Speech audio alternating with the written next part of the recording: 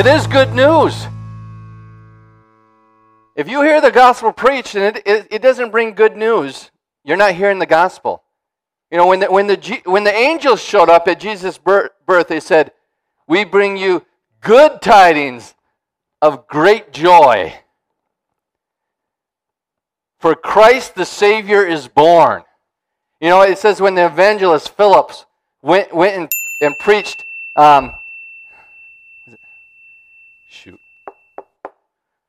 in Samaria, was it Samaria? And he said that they preached the gospel and they received it, and the entire city was filled with great joy. You know, something's wrong with the gospel we're preaching if it doesn't cause people to be joyful. And the gospel is good news. And we've been kind of dissecting the gospel, and we're breaking it down into these 10 words. And there could be more, but these 10 words that the gospel proclaims. And we've looked so far at that we're loved, right? You're loved. You're loved by God. And then we've seen that you're forgiven. Because God loved us, He forgave us. How? Through Jesus Christ. And because He loved us and because He forgave us, now we can be saved. You can be saved. The question is, are you saved? Just because you're in church doesn't mean you're saved. Are you born again? Are you born again? Yeah, are you? You should ask yourself, Chad, are you questioning my salvation? If you can question your salvation, you need to question it. So how can you know if you're born again? Well, how can you know if you're born in the flesh? How do you know that you were born in the flesh? Well, you have a birthday, right? You had a day that you were born. And if you had a day that you were born in the flesh, it's the same way in the spirit. You have to have a day that you were born again. And how do you know the day that you're born again? It's the day that you said, "Jesus, you are my Savior. Come into my life, transform my life, fill me with your Spirit." That's the day you were born again. If you have never been born again, today can be your day. You can have a birthday today. And do not walk out these doors without receiving the gift of salvation. Amen? And because we're saved, we're brought into union. We're brought into union with God. And we talked about this last week, about marriage in the natural, how that is a symbol of the reality. Do you understand that? Your natural marriage isn't the real thing. That's just a symbol. It's a symbol of a reality. And this reality is this mystery of our union with Christ. Marriage is just a glimpse of the awesome reality of our oneness and completeness and our welding and baptism and engrafting into Christ Jesus.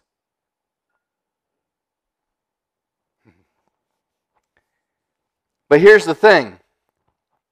Just like in physical marriage, it's the same in spiritual marriage. Real unity and real power in marriage does not start until you become one mind.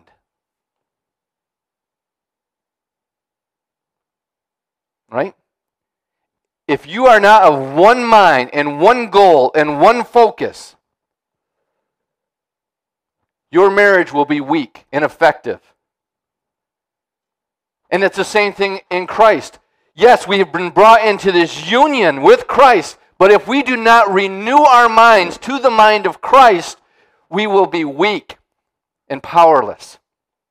And we will not fulfill all the things that God has called us to do in Christ Jesus. We have to be in one mind with Jesus.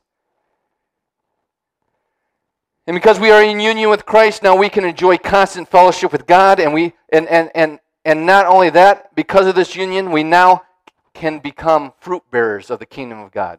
We do not produce fruit, we bear fruit. You ever have You ever have fruit that is sour or bitter, not quite ripe yet? That's the kind of fruit that religion produces. But grace produces the best fruit, the perfect fruit. And we are not to produce fruit, we are to bear the fruit that grace produces in our life. It's a big difference. Because we are the branches of the true vine of life, who is Christ Jesus. So if this is the reality that we are loved, that we are forgiven, that we're saved, that we're in union, why does it seem that we find it so hard to enjoy such fellowship and blessing of being united with the Father? Because we do not have a revelation of the next word that the gospel proclaims.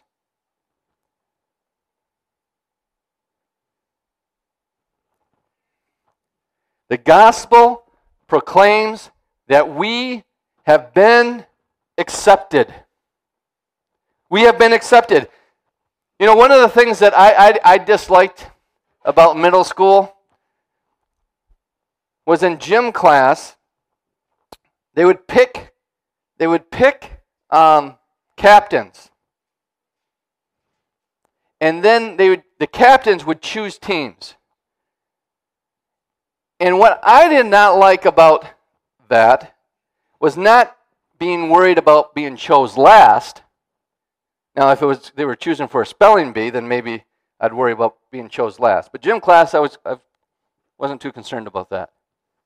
What I disliked was when I was a captain. I'd actually say I don't want to be a captain because I did not like to choose. I did not like to accept some people and reject other people. And that's one of the worst things I hated. I hated that more than anything in gym class is having to choose between people. And we have been designed by God with a desire to be accepted. We have been designed that way. There is a longing in each individual for acceptance. It's a need put in us by God. And that need, the problem is we don't know why that need is there. So we try to find all these false things in the world, other people, through job, our performance, all these things, trying to find acceptance. But really what it is, it's that longing to be accepted by our Father, to be accepted by God. And so this desire is in us, so it's not a bad thing, the need for acceptance, but where you find your acceptance, that's the issue. And some people say, you know, I don't care what people think about me. I don't care about being accepted. You know what? That's a lie. Actually, people that actually like being disliked and like being shunned, that's a mental disorder. There's something wrong with you. If you like to be disliked, if you like confrontation, if you like people not thinking well of you. See, what many people do is they hide the fact that they desire acceptance by rejecting others first. In doing this, they are trying to avoid the possibility of them being rejected. If I reject you, you don't get a chance to reject me. It's nothing more than the other end of the same stick of acceptance. In this world, acceptance comes with a price. If you want acceptance, you have to perform. You have to deliver. You have to toe the line. You have to shine. You have to make the winning shot. You have to wear the right clothes. You have to woo the girl. You have to dazzle the customer. You have to do all these things in order to be accepted. And by chasing after acceptance, which is a legitimate desire and need, we are influenced in what we do, where we live, how we talk, and even what we eat and drink, and the clothes that we put on, all by trying to be accepted. Your life is controlled, your life is defined by the acceptance of others. You are not living your life, you are living the life approved by others. I see it all the time. If someone does not behave just like you, they're rejected. And the problem is, this is prevalent in the church. This is prevalent in the church. People might have a different belief system than you do. And what do I mean by belief system? They might believe something that isn't real. Now, there are core beliefs that Jesus was the Son of God, that He died a virgin's birth, that He walked the earth, lived a sinless life, died on a cross, resurrected on the third day, and now is seated at the right hand of God, and that salvation can only come through Jesus Christ. Yeah, we got to agree on that. The rest of it doesn't matter. You understand that?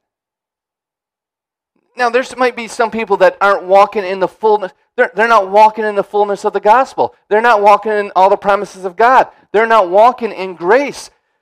They're not walking. They are under the burden of law. They're under the burden. Yes, that will affect their life, but you shouldn't let their life affect you.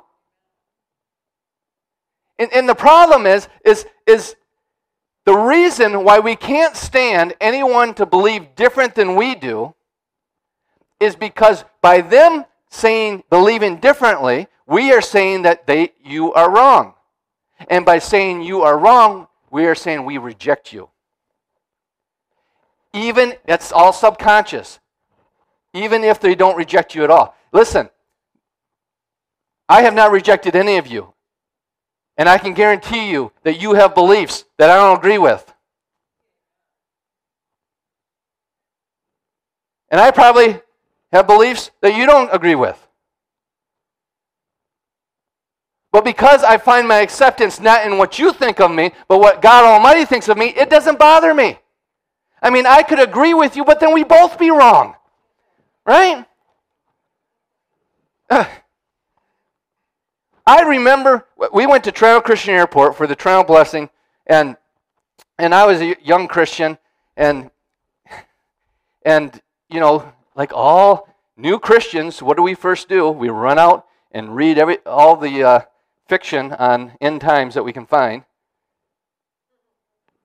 And the very first night, a guy came in, and he started preaching on Matthew 23 and explaining how Jesus was prophesying of the end of Jerusalem. And I was offended. Because everything he said was contrary to what I not believed, but was told.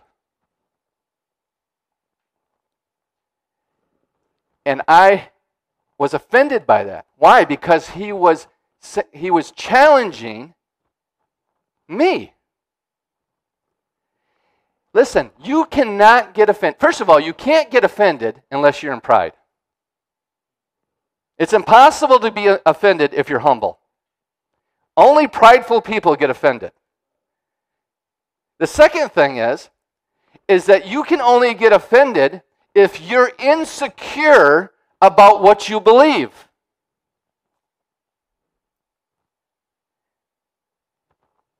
If you're secure in what you believe, you could care less what other people think. But your insecurity and your fear of being rejected causes you to be offended. And because you're offended, you reject them before they can reject you. You want to know something? The next night we had Heidi Baker come in and speak. Now Heidi Baker is an amazing woman. a missionary in Africa. She has seen miracles after miracles. The flow of the Spirit happened in that place. And you want to know what? I cannot remember a single thing. This is close to over 20 years ago. And I can't remember a single thing that Heidi Baker preached. But I do remember the man that offended me.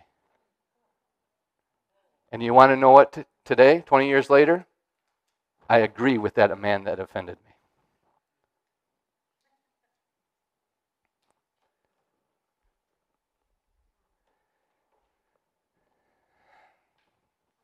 Thank you, Jesus, for your grace, right?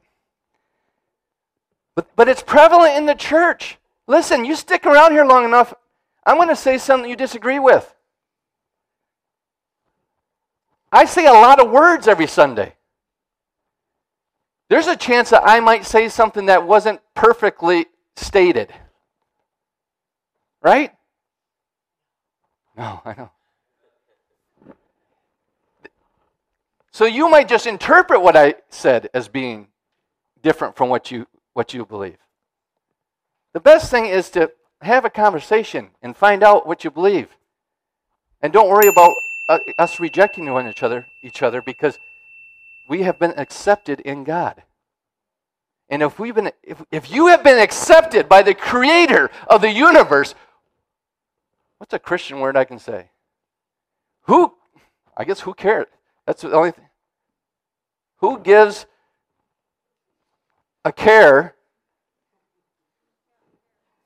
about what anybody else thinks of you?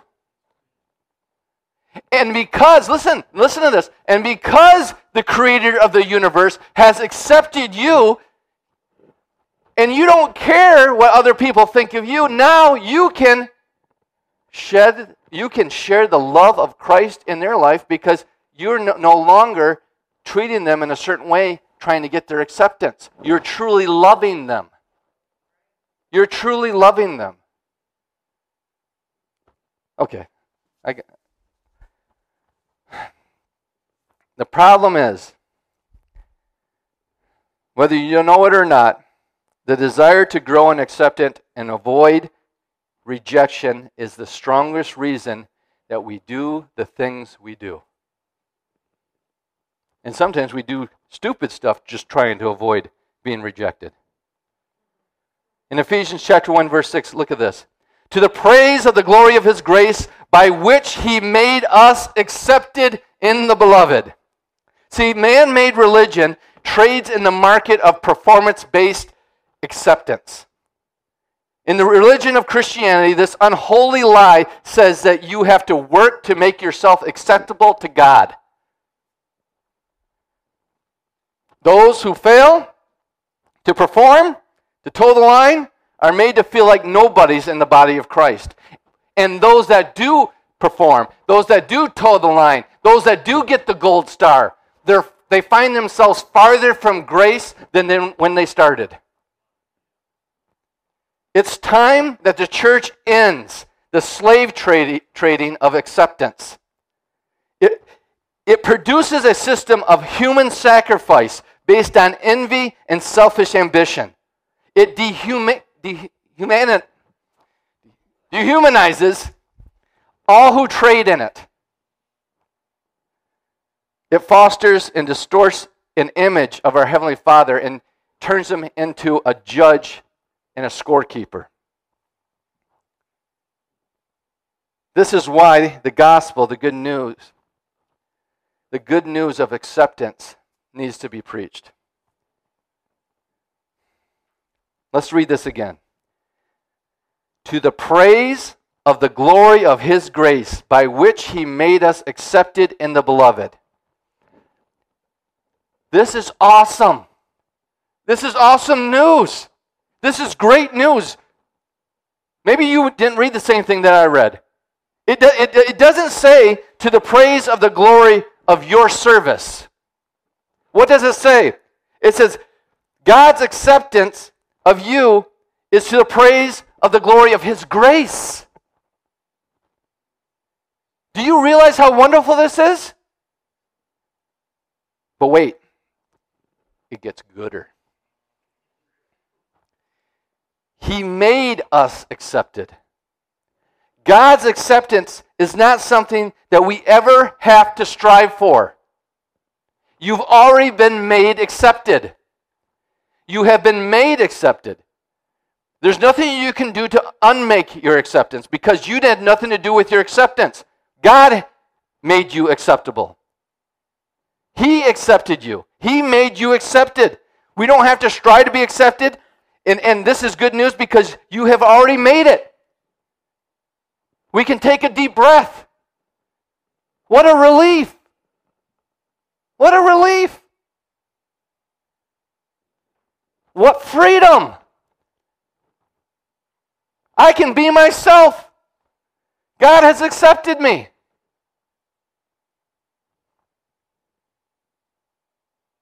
But wait, there's more. He has made us accepted in the beloved. In the beloved. This is talking about Jesus. God's acceptance comes to you on the account of His Son. So if you want to know how accepted you are with God, you only need to look at Christ, the one called beloved. You are as accepted to God as Jesus Christ is. Because He made you accepted in Christ, in the beloved, in your union with Him. We are Christ's bride. Now listen, you can call me names, you can put me down, you can say anything you want to me. That's fine. But if you start calling my Amanda names, if you start running her down in front of me, you're going to have issues. And Jesus takes better care of His bride than I ever will. You are accepted. You are in union with Christ. This is awesome. You know, Jesus at the River Jordan. How do we understand God's acceptance? Well, Jesus came to the River Jordan where John was baptizing people. And He came up to John and he asked to be baptized. And John said, I need to be baptized by you. And Jesus says, no, it is good. It's for the fulfillment. And really what was happening was Jesus, John was baptizing a baptism of repentance and forgiveness of sins, right? When Jesus was baptized, that was symbolic. He was walking into that baptism as humanity. I am going to be the one that purges your sins and washes your sins away. We are not baptized in John's baptism. We are baptized into Christ. Death, burial, and resurrection. So many people think when they get baptized, they're baptized for the forgiveness of sins and for repentance. Listen, baptism doesn't save you. You can go down a dry sinner and come up a wet sinner.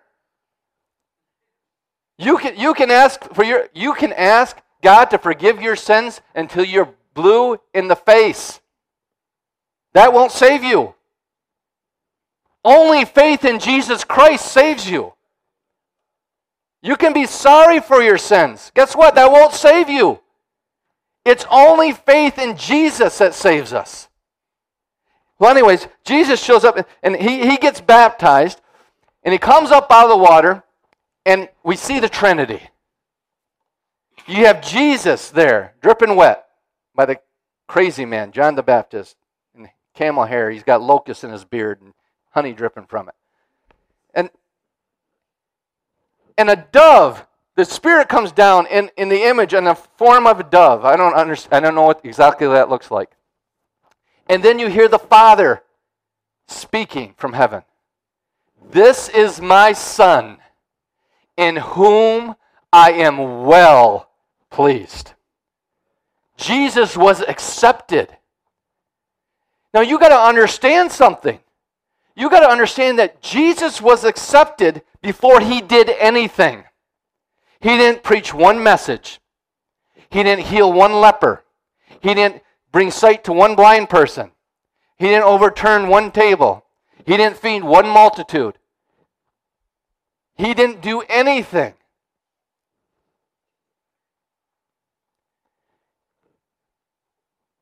Who said that? He didn't change water into wine? Someone must be thirsty. But no, there was no miracles before he was baptized. No. That was the first one he did. No, yeah, that was the first one he did.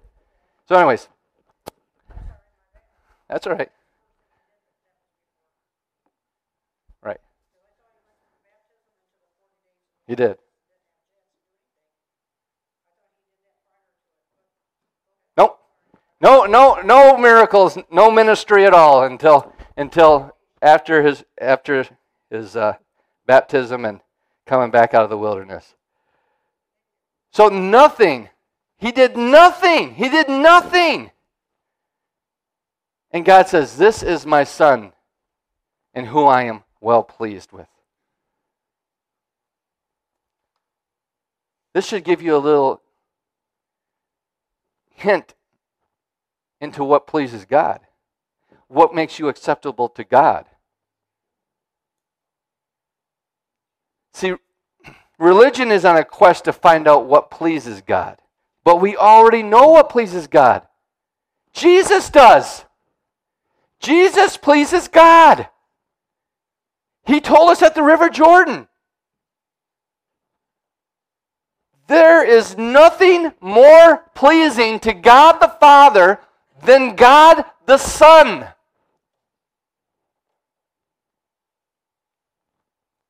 And you have been brought into union with Jesus. You know, on the Mount of Transfiguration, the first Bible was there. Did you know that? The very first Bible ever seen was on the Mount of Transfiguration. You had Moses, Elijah, and Jesus. The law, the prophets, and the New Testament. And you remember the disciples, they got tired of praying. And they fell asleep. And all of a sudden, Moses shows up, Elijah shows up, and there's Jesus. And they're having a conversation. I'd love to hear that conversation. And Peter, he gets excited. He gets excited, and he says, "It is so good to be here. This is so awesome." I'm paraphrasing a little bit. This is so awesome. Let us build 3 tabernacles for these different ministries. The ministry of the law, the ministry of the prophets, and the ministry of Jesus. Let's honor them all. Peter wanted to honor all 3 ministries. And what did God say? What did God say? While he was speaking, behold, a bright cloud overshadowed them, and suddenly a voice came from the cloud saying, "This is my beloved Son, in whom I am well pleased. Hear him." Listen, when you read the law and you read the prophets, if you're not hearing Jesus, you are being deceived. Everything filters through Jesus. Everything in our life, everything in our being is filtered through Jesus, and we need to hear him. We need to hear him. And what does Jesus say? In Matthew 11:28, "Come to me, all you who labor and are heavy laden, and I will give you rest." Rest from what? Does that mean, well, Jesus says I don't have to work no more? No, he's talking about the labor of religion, of men. The labor of trying to toe the line. The labor of trying to keep everything in check. The labor of trying to be accepted by God.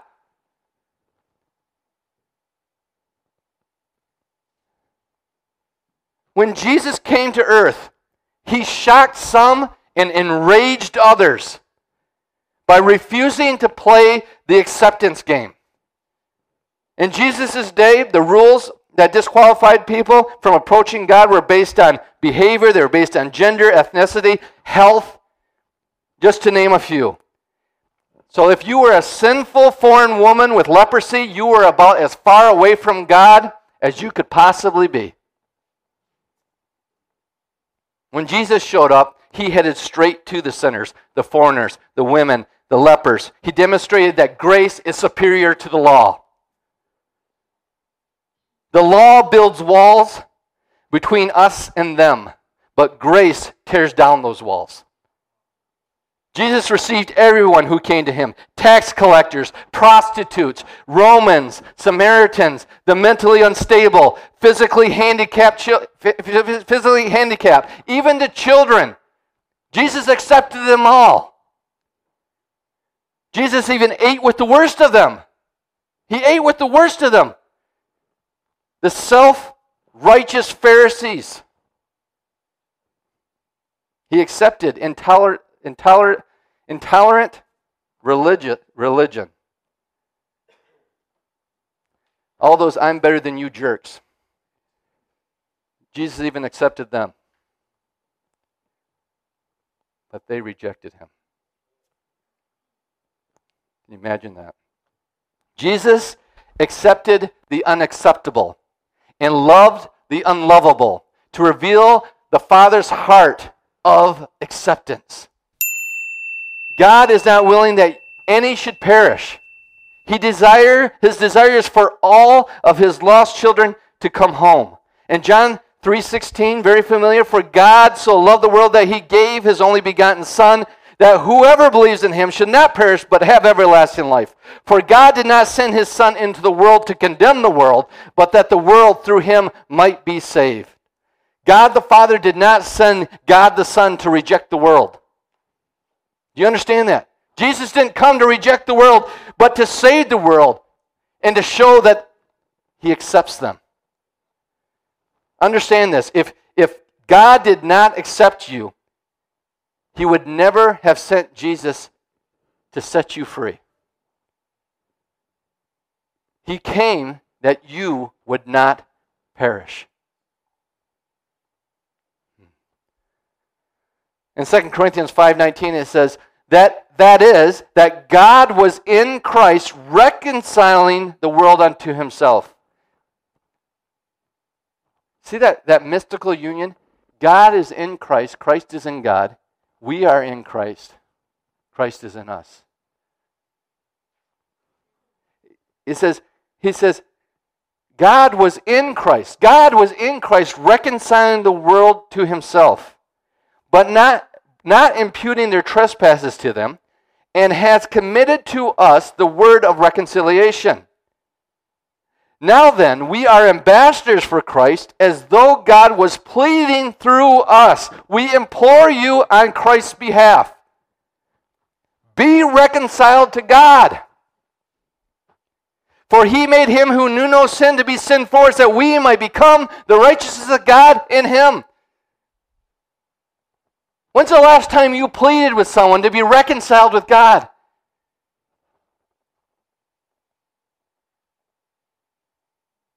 That God is so good, that God has already reconciled himself to you. Will you please be reconciled to God?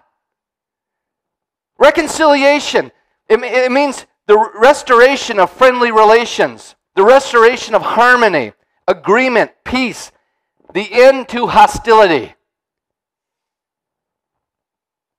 An antonym for that would be a feud. Do you know how many people are fighting against God, that are mad at God, that has a feud with God because they feel rejected by God, and God says, I have already been reconciled to you. I have reconciled myself to you. Will you please be reconciled to me?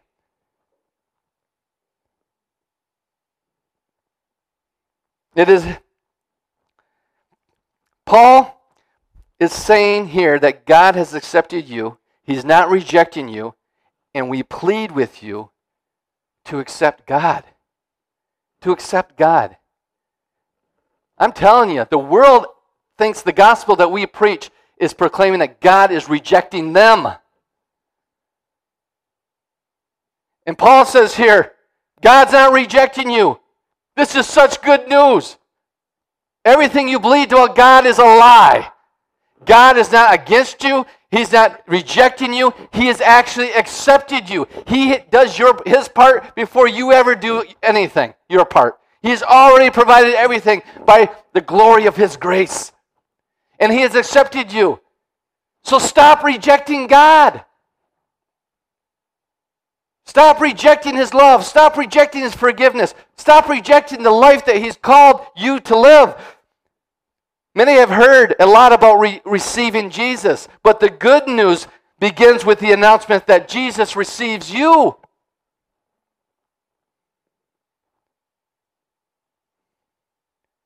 It is His acceptance of you that makes all the difference.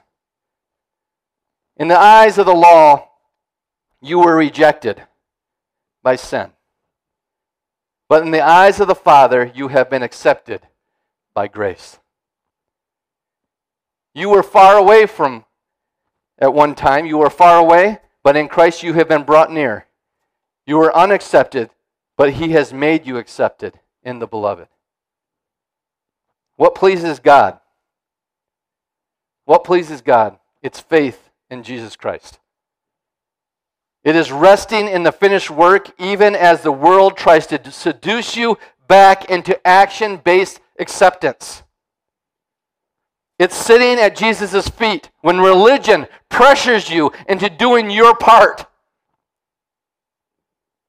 And it's receiving others with the same grace and favor that Jesus Christ has received you. Ephesians 2, 4 and 6 says, but God, I love when God gets His butt in there. But God, who is rich in mercy, don't you love that? Because of His great love with which He loved us, even when we were dead in trespasses, made us alive together with Christ. There's the union, there's the love, there's the forgiveness.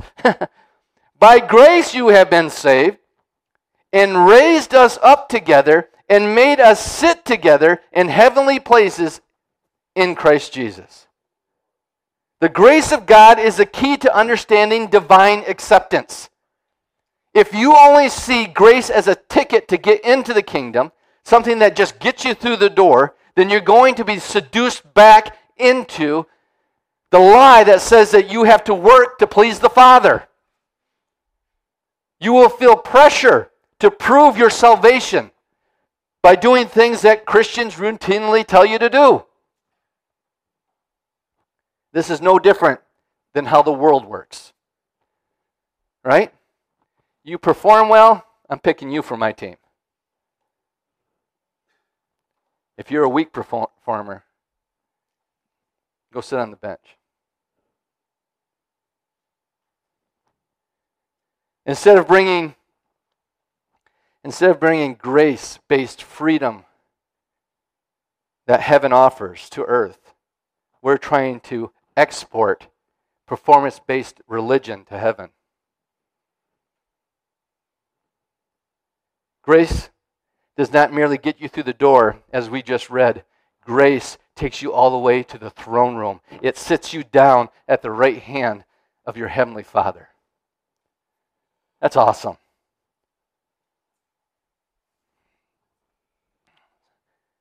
See, the problem is too often we do not accept the monumental price that Jesus has paid. We treat Jesus' sacrifice as common. What Jesus Christ has done to make us acceptable to God. If we truly valued Christ's sacrifice, we would not dare cheapen it by trying to add our own sacrifice. In our own strength, nothing we do impresses God. Our very best day is not good enough. It is our own righteousness is nothing but filthy rags. The bad news is that the law proclaims the bad news is that the law proclaims that it is also the bad news that the law proclaims is also what makes the gospel so good. Does that make sense to you? The bad news that the law proclaims, that it's based on your performance, it's based on your ability, it's based on your goodness, it's based on your righteousness. That's bad news. Because God is the standard. Jesus is the standard. Here's the problem. In high school or college or anything, did you ever have a teacher that says, okay, this test is a tough one, and we're going to grade it on a curve? And what does that mean when you grade something on a curve? It means, let's say the top score was 80%. If that is the top score, 80%, then an A plus would go down to 80%. And then everybody else would get a better grade all the way down. Right? But here's the problem. When the teacher says it's graded on a curve, there's always that one person in the class that gets 100%. And when they get 100%, guess what the curve is? There's no curve. You got to be perfect. And here's the problem. God can't grade on a curve. Why? Because Jesus was perfect. But here's the good news. We don't even have to take the test. Jesus took the test for us. He passed it for us. He represented us. And we are in Christ Jesus. So all that bad news that the law proclaimed is actually good news because of Jesus. Because the very thing that disqualified us made us acceptable because our faith is now in Christ Jesus. Our faith is in God. Amen. See, the good news, the gospel of God's acceptance is rarely preached. You are more likely to hear about God's standards, His high standards, than His unmerited favor. And understand, we don't deserve any of this. We have done nothing to merit His favor. Yet Jesus reaches out to a world bound by sin and says, I have unlocked the door. I have unlocked the door. I have released you from slavery. I have set you free. Now will you invite me in? Will you invite me in? Will you let me show you what life is really meant to be? You know, in Revelations it talks about Jesus standing at the door and knocking. And they use that as an altar call to get people to accept Jesus. But the truth of the matter is Jesus was knocking on the door of the church. And Jesus says, will you let me come in? Will you let me show you how to live? Will you let me free you from dead religion? Will you take on my yoke?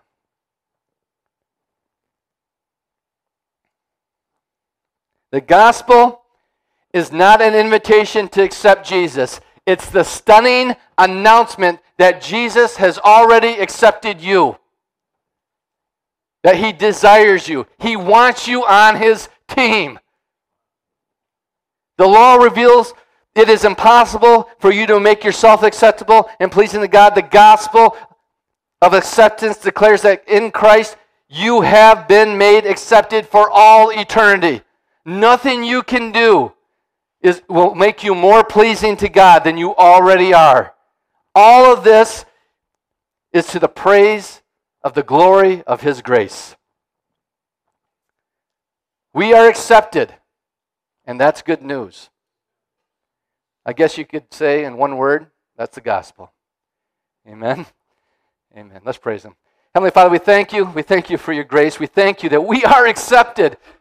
We are accepted. You like hanging out with us. You like being with us. You desire for us to be part of Your family and part of Your kingdom. And Father, we just thank You. We thank You for that gift of acceptance. Heavenly Father and Holy Spirit, teach us to walk in that acceptance. Teach us to lay down our works-based mentality trying to be acceptable to God and see ourselves as already accepted and walk in that truth and that reality. We receive the gospel by faith in Christ Jesus, who makes this all possible. And it's His mighty name that we pray. Amen. You've been listening to a message from Charis New Testament Church. For more information or to contact us, go to www.charis.org.